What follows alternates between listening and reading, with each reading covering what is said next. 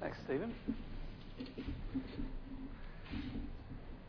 All right, good morning. If you take your Bible, please, to the book of Ezekiel. Ezekiel chapter 37. Ezekiel chapter 37. I trust that this morning you aren't feeling like the main character in this chapter that we're going to look at this morning, or the main characters. The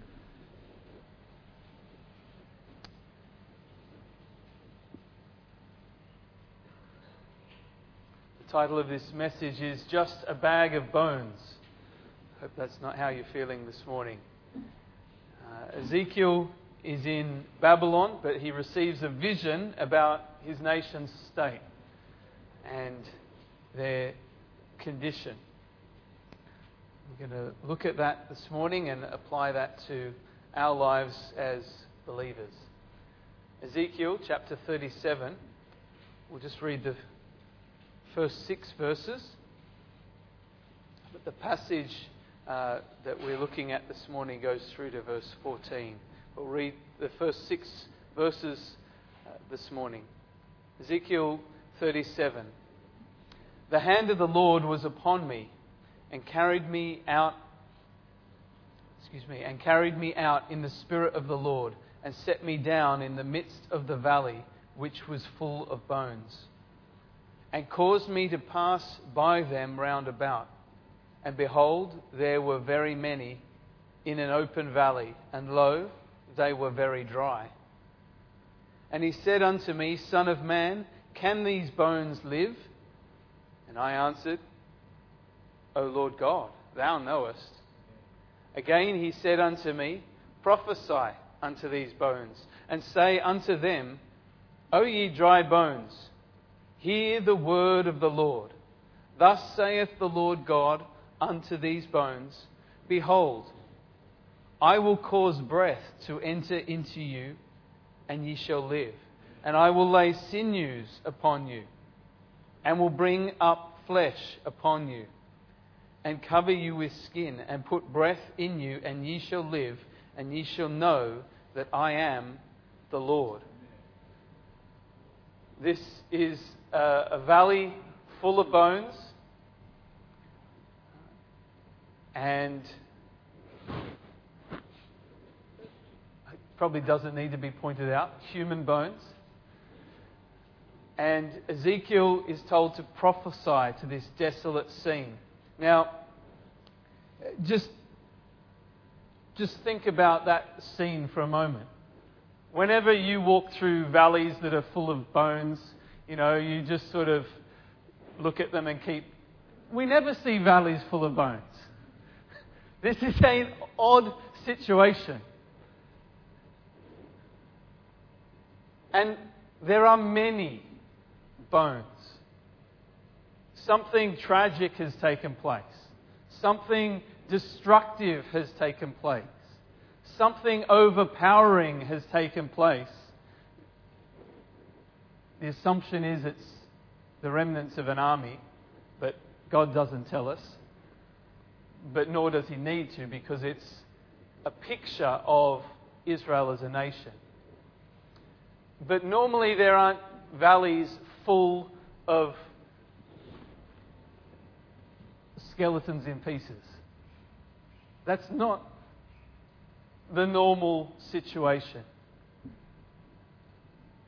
And that would have been a tough crowd to preach to. A tough crowd to prophesy to. Bunch of bones. Well, Lord, you know, he says. Anything's possible, Lord. Well, in the ensuing verses, he does prophesy to them, and those bones they are drawn together and they become skeletons.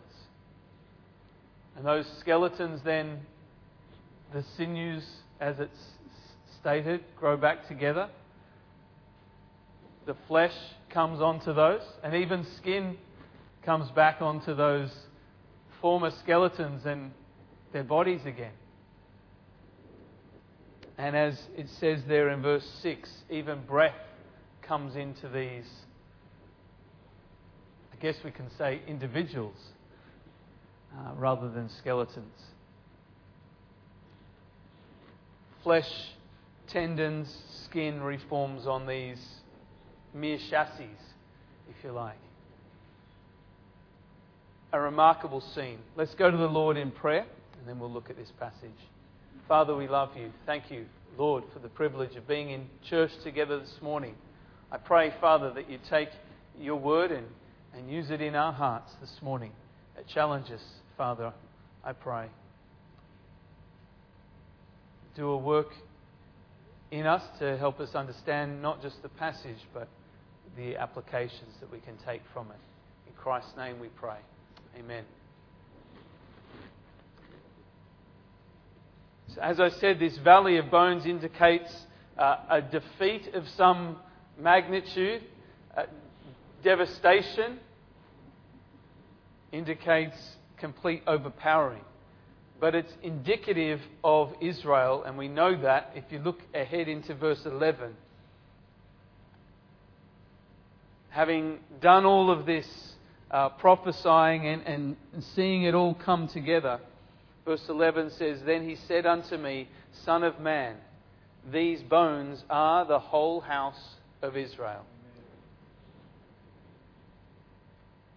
The southern kingdom of Israel or Judah, they have Babylon at the door at this point, at the door of Jerusalem. Some of them, like Ezekiel, are already in captivity in Babylon.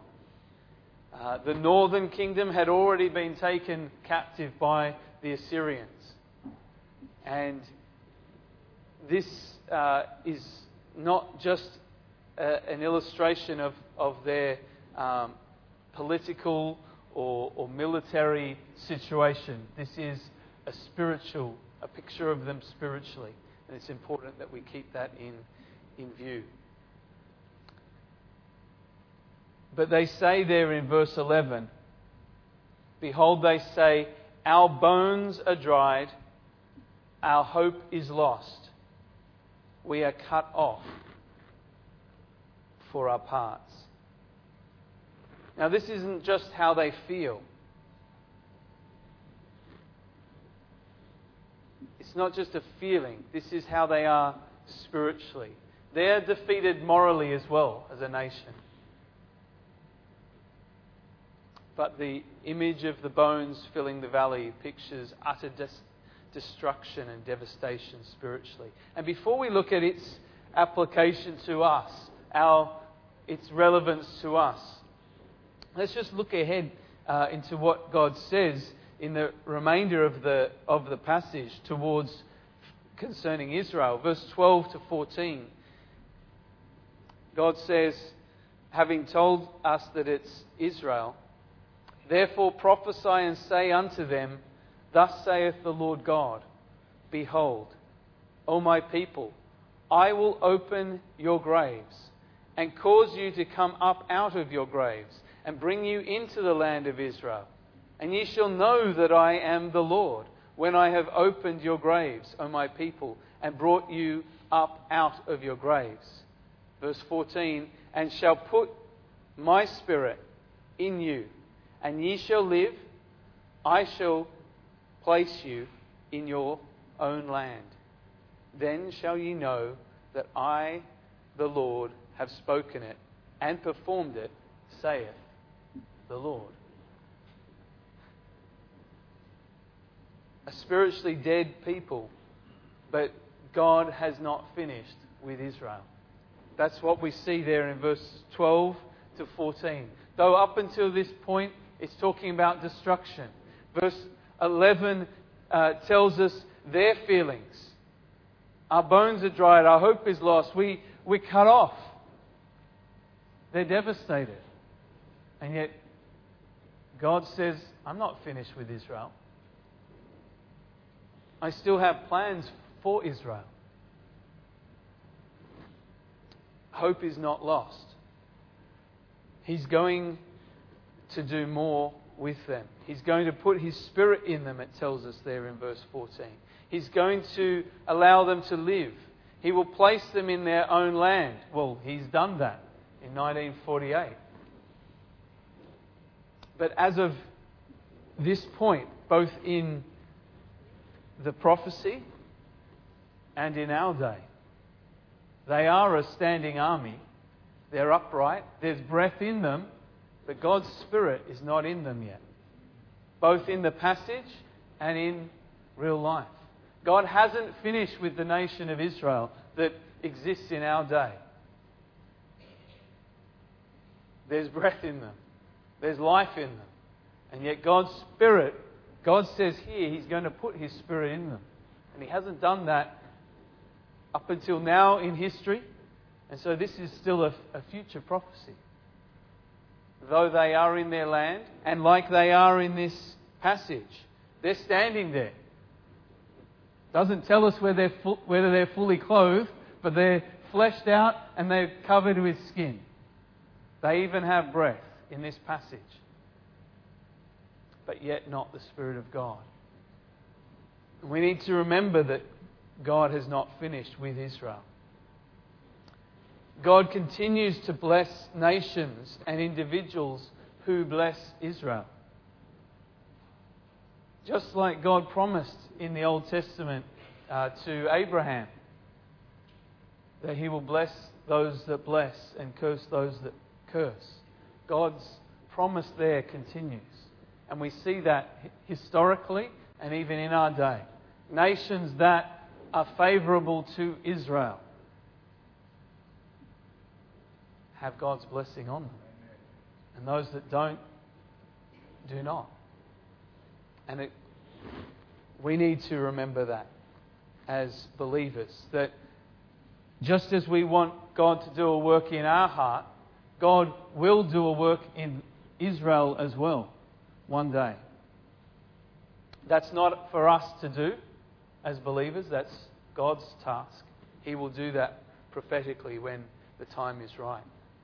But God will honour those and bless those that honour His people, though they remain unregenerate and without the Spirit of God even in our day. Now, before we make some applications of this passage to ourselves, it's also important to remember we're dealing with prophecy about Israel.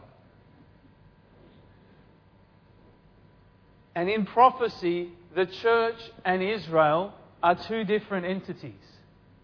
We cannot take the prophecies that are to Israel and say, oh, they apply to the church now.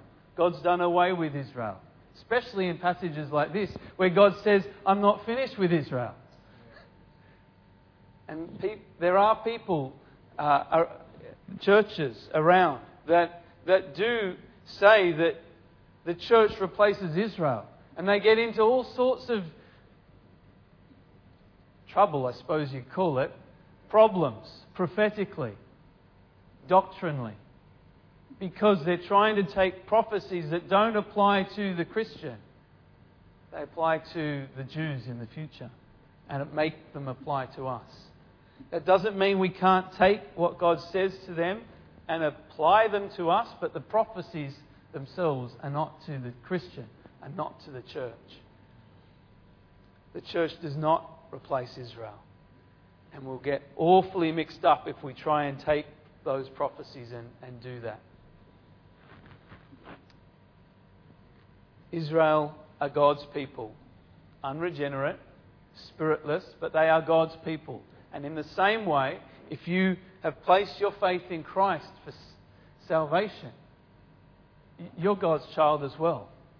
And so by application, we can take those principles and apply them to our lives. But the prophecies themselves remain for them in the future. The main applications I want to draw are from verse 11, where Israel says, our bones are dried, our hope is lost, and we are cut off for our part. Firstly then, our bones are dried. It's in reference to there being no life. We are told in God's Word as Christians that we are to love God's Word, that we're to respond to God's Word. Come with me for a moment to 1 Peter. 1 Peter chapter 2. Our bones are dried.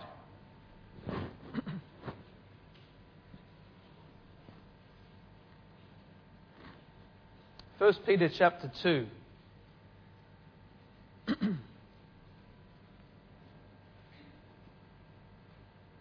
And verse 2 says, 1 Peter 2:2, as newborn babes desire the sincere milk of the word, that ye may grow thereby. It tells us there that just like a newborn babe desires mother's milk, that you and I, as Christians, are supposed to desire God's Word. We're supposed to have a desire for it. We're perhaps supposed to have a yearning for it. We're supposed to want God's Word, just like a baby wants mother's milk.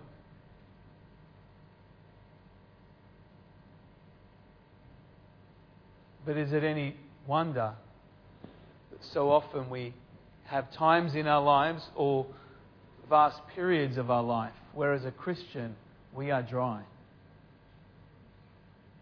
Because we do not desire the Word of God like a baby desires milk.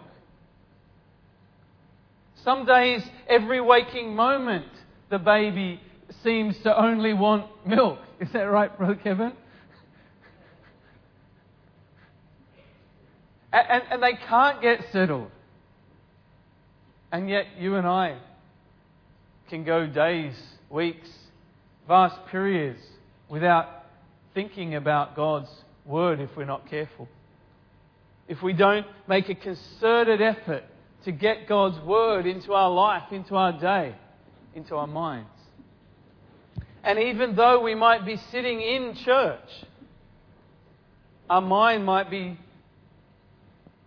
a million other places. Just because we're in church doesn't mean we're therefore desiring the sincere milk of the Word, that we may grow thereby. We might just be there, and our mind might be doing the shopping this afternoon, visiting great Auntie Gwen this afternoon, could be doing anything this afternoon or yesterday, recounting what happened on Friday and wishing we hadn't said that to them, and only I just kept my mouth quiet, closed I should say. And here we are in church. Oh yeah, I love God's Word. But we're not desiring, we're not yearning. Dare I say, we're not lusting for the Word of God as we ought. Oh, our intention is to sit under the Word, but we've lost our hunger for it. Many of us will be here twice today, and that's a good thing. We'll be back this evening. But that doesn't mean we're desiring God's Word more. It just means we're here twice. Where's our mind? Where's our attention? As God's Word is opened, where is our focus? You see,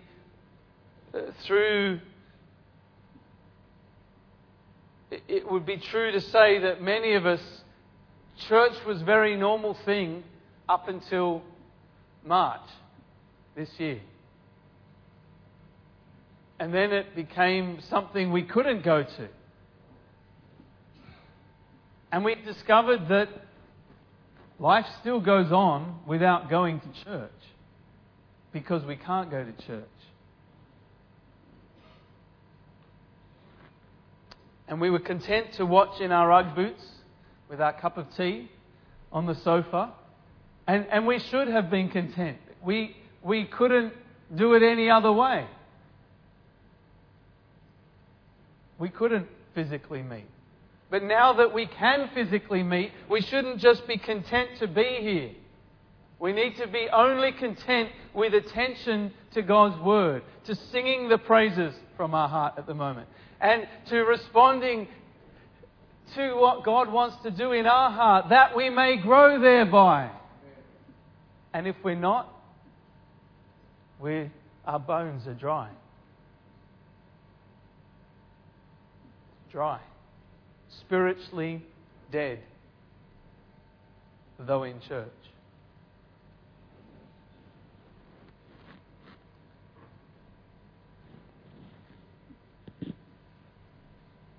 We got content being not able to meet the preacher's eye because the resolution and the distance to the camera was just enough that the preacher couldn't catch our eye. We got normal. That became normal to us. And those of you sitting next door, it's still normal for you this morning. That's okay. They'll get that in 2 seconds. Go with me to 2 Timothy before we go back to our passage. 2 Timothy chapter 4. It's all right, you next door. It's not because you're slow. These guys will, next week, they'll be 2 seconds behind as well. 2 Timothy chapter 4.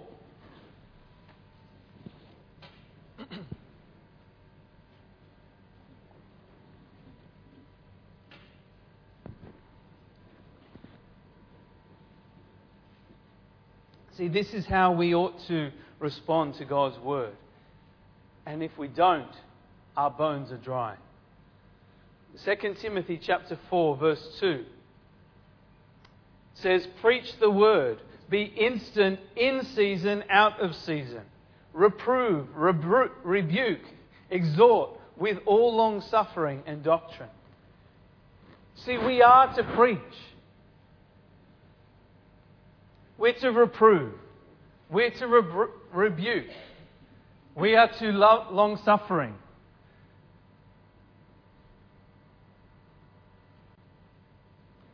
And if we get content with switching off, with daydreaming, with not staying focused,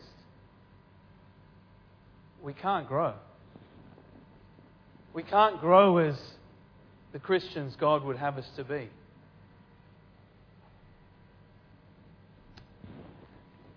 Just a page over, or perhaps not even, as in my case, in Titus chapter 1. It tells us in verse 9, we're to be holding fast the faithful word as he hath been taught, that he may be able by sound doctrine both to exhort and to convince the gainsayers. There's that principle again of through the preaching of God's word faithfully, to exhort and to convince. We need that. Even those of you that are always here, you need to be convinced of God's word. You need to be exhorted concerning God's word all the time. Why? Because as in our other passage said, that we may grow thereby. Yet we avoid the preaching. Or we switch off. And as a result, death. No life. Dryness of bones. Are we glad to slink into the back row and listen? That will only produce dryness. The second thing that it tells us in our passage that Israel was moaning about, not just their bones were dry, but our hope is lost. Our hope is lost. No future.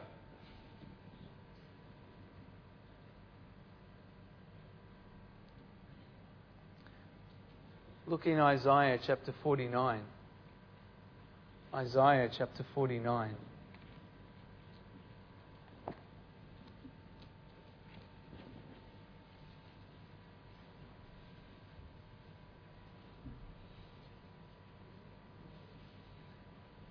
Another account where Israel is moaning about hope being lost and the future being terrible. Isaiah 49 and verse 14. But Zion said, "The Lord hath forsaken me, and my Lord hath forgotten me." Why was Israel saying that? Because there were more bad days at the time than there were good days. And some of us get to be that way as well. Not necessarily the moaning part, but we sometimes have more bad days than good days. Not when we've been on our honeymoon, but other times. And when there are more bad days, more difficult days, more busy days, we can lose sight of where we're at and where we're going, or where we should be going. And hope is lost. They couldn't see the future.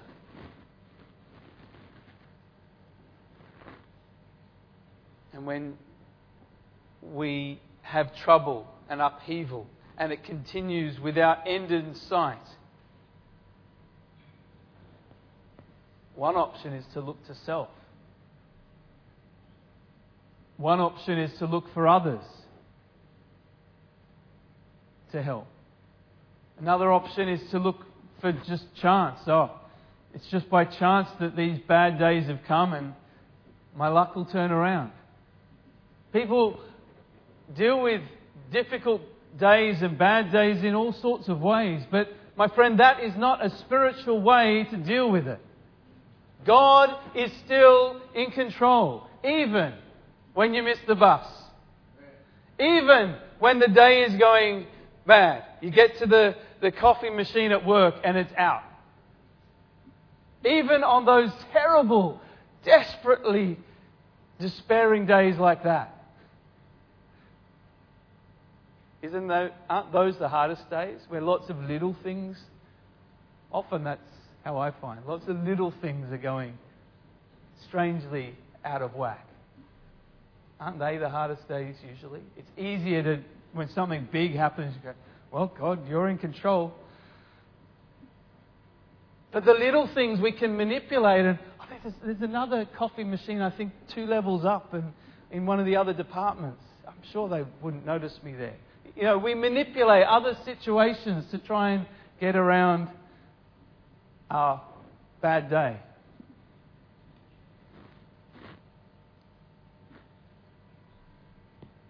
But Israel's complaining about God because they think He's forsaken them, because things are not going so well. But that's not the God I read of in the Bible.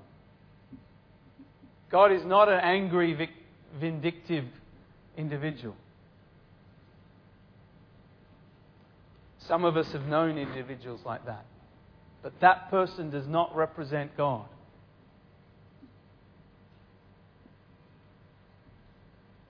In the New Testament, God asks us, "For what child is he whom the Father chasteneth not?" What child is he that the Father chasteneth not? Of course there's going to be bad days. Of course there's going to be tough days. And that's God's love towards us, to teach us how selfish we are, that we need to have the coffee, that we need the bus to be on time, or whatever the petty situation is.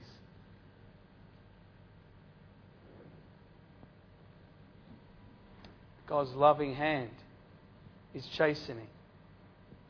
And Israel asks, are we forgotten by God? And yet in our passage, we forget what God is saying He's going to do about His people. Back in Ezekiel 37, verse 14, God says, "I shall put my spirit in you, and ye shall live, and I shall place you in your own land, and then shall ye know that I, the Lord, have spoken it and performed it, saith the Lord. And He's saying that to a bunch of bodies that are strewn throughout the land just as a bunch of bones. That's His love towards them.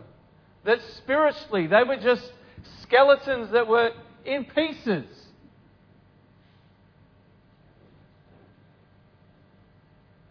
Strewn throughout the valley. And yet His love for them was such that yes, there's desolation, but I love you so much that I'm going to put breath in you. I'm going to put you in your land, and I'm going to put my Spirit in you.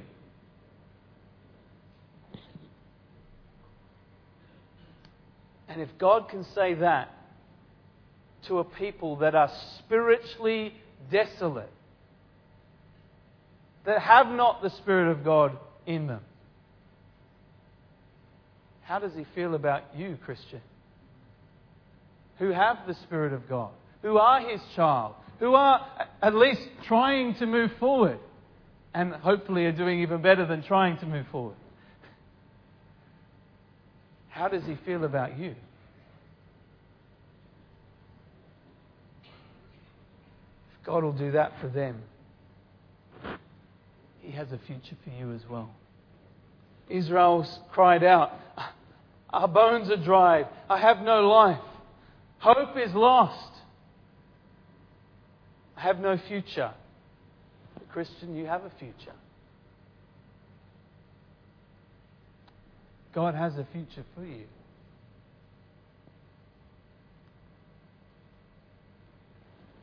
God's put His Spirit in you. There's life, there's hope. Go with me for a moment to Romans 8. Romans chapter 8.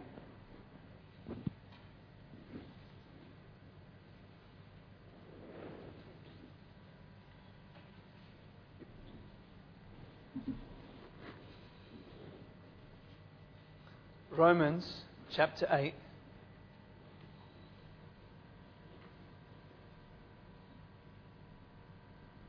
Look firstly at verse 9.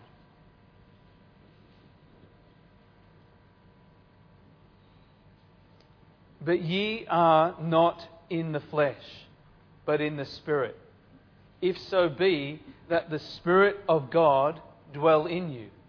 Now, if any man have not the Spirit of Christ, he is none of His. If you have the Spirit of God, let Him control you.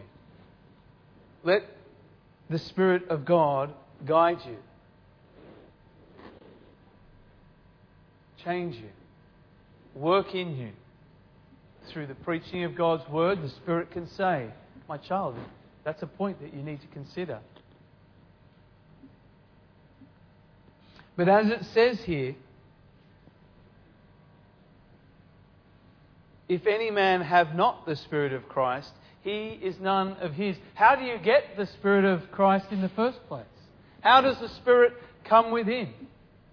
Well, the Bible tells us that the moment that an individual places their faith in Christ for salvation, the Spirit of God comes and dwells within. But as our verse says, you're not of the flesh but of the Spirit, if so be that the Spirit of God dwells within you. At that point you have still your old nature, your flesh, your self-want, and the Spirit of God dwelling within. You can go with your old nature, or you can continue to follow the new nature. But this is something that can only happen if you're a Christian. So you need to have placed your faith in Christ for salvation. Jesus Christ died on the cross not for some heroic action, but to pay for your sin, for my sin, for the sin of the whole world. That action, taking the sin on Himself, was so that we might have hope. As we're talking here, Israel was saying they had no hope. Why? Because they had rejected their Messiah. Now God's going to turn it around and call them back to Himself in the future, as we already mentioned.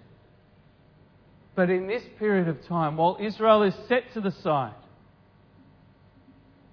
salvation is available to all mankind, Jew and Gentile. But individuals need to place their faith in Christ. You, my friend, if you haven't ever done that, need to consider your sinfulness before a holy God. And consider the payment that Christ has made on your behalf on the cross. Take that payment for yourself. Because if you don't, you have no hope. God provides hope. But there's hope for the Christian only because they are in Christ. Their future is sealed. When I die, I know where I'll go. Heaven. Not because I am righteous. Sure, I'm up here this morning, but that doesn't make someone a good person or not. It's not because of my actions that I know where I'll go when I die. Ask my family. It's because at a point in time I placed my faith in Christ for the salvation He'd already provided for me. And at that moment, the Spirit of God came in. And I was a child of God. I became a child of God. And the Spirit of God dwells within me now. Now, if any man have not the Spirit of Christ, he is none of His. That's why. If you haven't got the Spirit of God dwelling within, that's because you haven't accepted Christ as Saviour yet. But, child of God, if you are a Christian already, you have the Spirit of God within you, but do you let Him control you, guide you, lead you, speak to you, prompt you, rebuke you?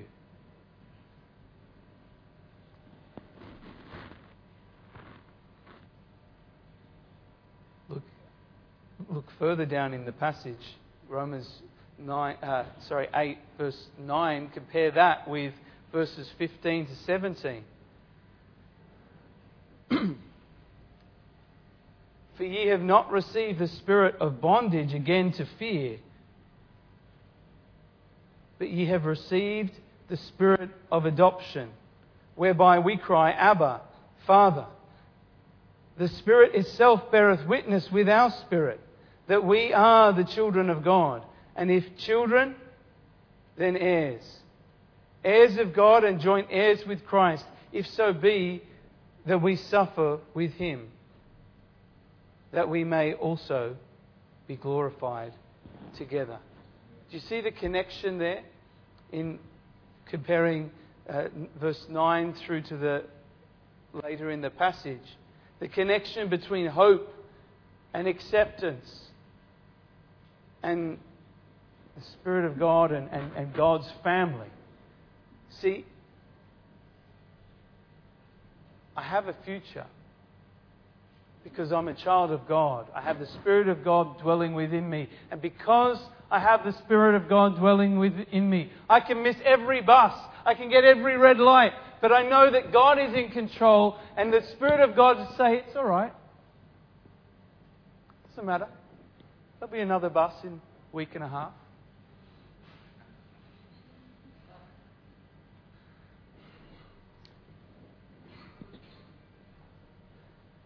It's okay. Soon Michael will be working for State Rail for the trains, and the trains are all going to be working well soon after Wednesday. The trains will be working fine. So there's hope in two fronts now. But do we see the connection here between the Spirit of God dwelling within and hope? Because God's in control. And the Spirit of God can remind us, as His children. Finally, there was one more complaint. Our bones are dried, our hope is lost, and we are cut off for our parts. Israel were operating on their feelings, not on reality. God was looking after them. He was chastening them out of His love for them. Physically, they are cut off. The Assyrians had already taken the northern tribes away. The southern tribes have the Babylonians knocking on their door, and some of them are already in captivity. So physically, they are cut off. And yet God is still in charge. And just like feelings will lead a young person to start the wrong kind of relationship, our feelings lie to us, their feelings were lying to them. God was still in control. We have the benefit of verse 14 in our passage telling us that, no, I'm going to put my Spirit in you. I'm going to put you in your land. I've got this. I'm in control. They didn't have that verse literally there for them as a comfort, like you and I can go to God's Word for comfort. But God was in control. And so too, feelings are no comparison to following God. Our bones are dried. Why? Because we're not loving God's Word as we ought. We have no hope of the future. Hope is lost. Why? Because we're not following the Holy Spirit's promptings in our life. And we feel cut off.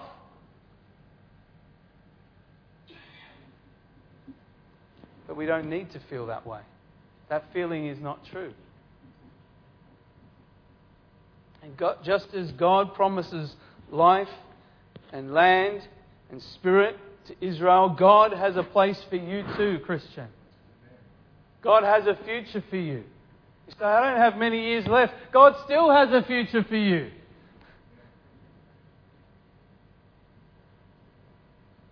Even if I was to die next week, God still has a future for me.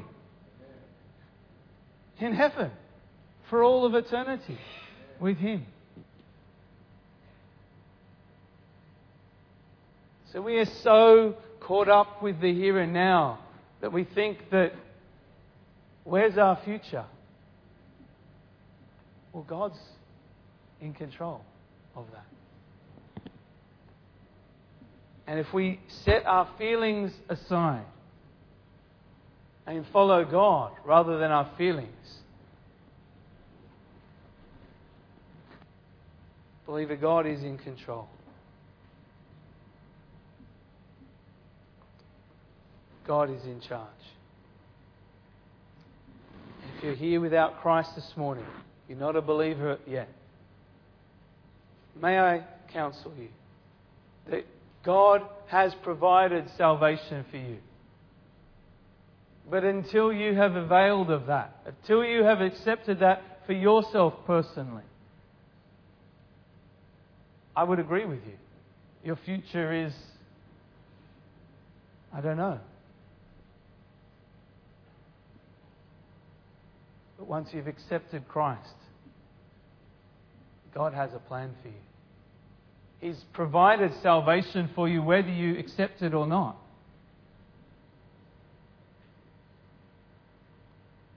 Isn't that a future already? It's yours to take or leave, but He's left the door open there for you.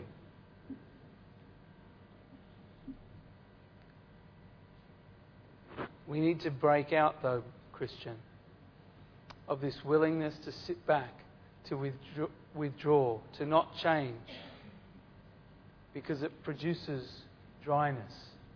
It produces hopelessness. It produces feelings that are not true.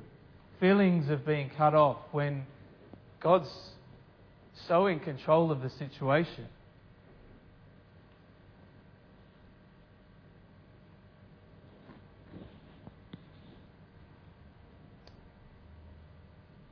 When God's word is open, respond to it. When God's Spirit is speaking, respond to Him. When your feelings are quavering, ignore them. Israel had these 3 grumbles, and they apply to us as well as believers.